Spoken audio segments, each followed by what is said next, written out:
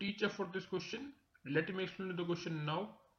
Find 4 numbers in AP whose sum is 20 and sum of whose squares is 120. So हमको पता है कि अगर हमको कोई भी 4 नंबर्स की बात करें AP में, तो नंबर्स क्या होते हैं? a minus 3d, a minus d, a plus d and a plus 3d. हमको यहाँ पे सम क्या दिया हुआ है? चारों का 20 दिया हुआ है. So a minus 3d plus a minus d plus a plus d plus a plus 3d कितना दिया हुआ है? 20.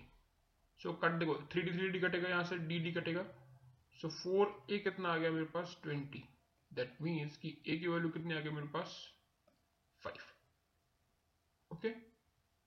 और क्या given? whose square is, sum of whose squares is, मतलब a minus 3d square plus a minus d square plus a plus d square and plus a plus 3d square equal to कितना आ जाएगा? 120. सो अगर square करेंगे तो क्या आ जाएगा? a square plus 5d square into 4 equal to 120 है. So a square plus 5d square कितना हो गया? 120 बाय 4, तो हो जाएगा 30.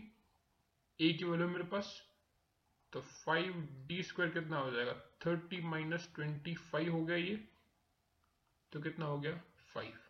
That means d square equal to 1. 10. therefore d equal to क्या आ जाएगा? Plus minus 1. ओके. अब देखो, तो अब नंबर्स क्या क्या हमारे पास? नंबर्स क्या क्या हमारे पास? a minus 3d, a minus d, a plus d and a plus 3d. अब यहाँ पे मेरे पास a की वैल्यू तो क्या है मेरे पास? 5 ही है.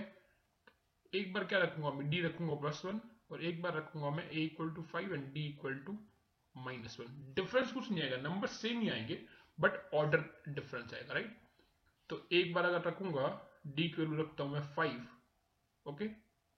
d की वैल्यू रखता हूं 1 और a की वैल्यू रखता हूं 5, तो ये हो जाएगा 5 माइनस 3 कितना हो जाएगा? 2. ओके. 5 माइनस 1 कितना हो जाएगा? 4. ये कितना हो जाएगा? 6. और ये कितना हो जाएगा? 8. एक बार ये सीक्वेंस आएगी, या तो फिर क्या आ सकती है? 8, 6, 4, 2. So final answer for the question is the numbers are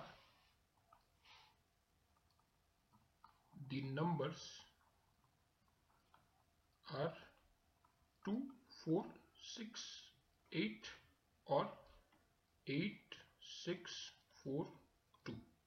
I hope you understood the explanation. Thank you.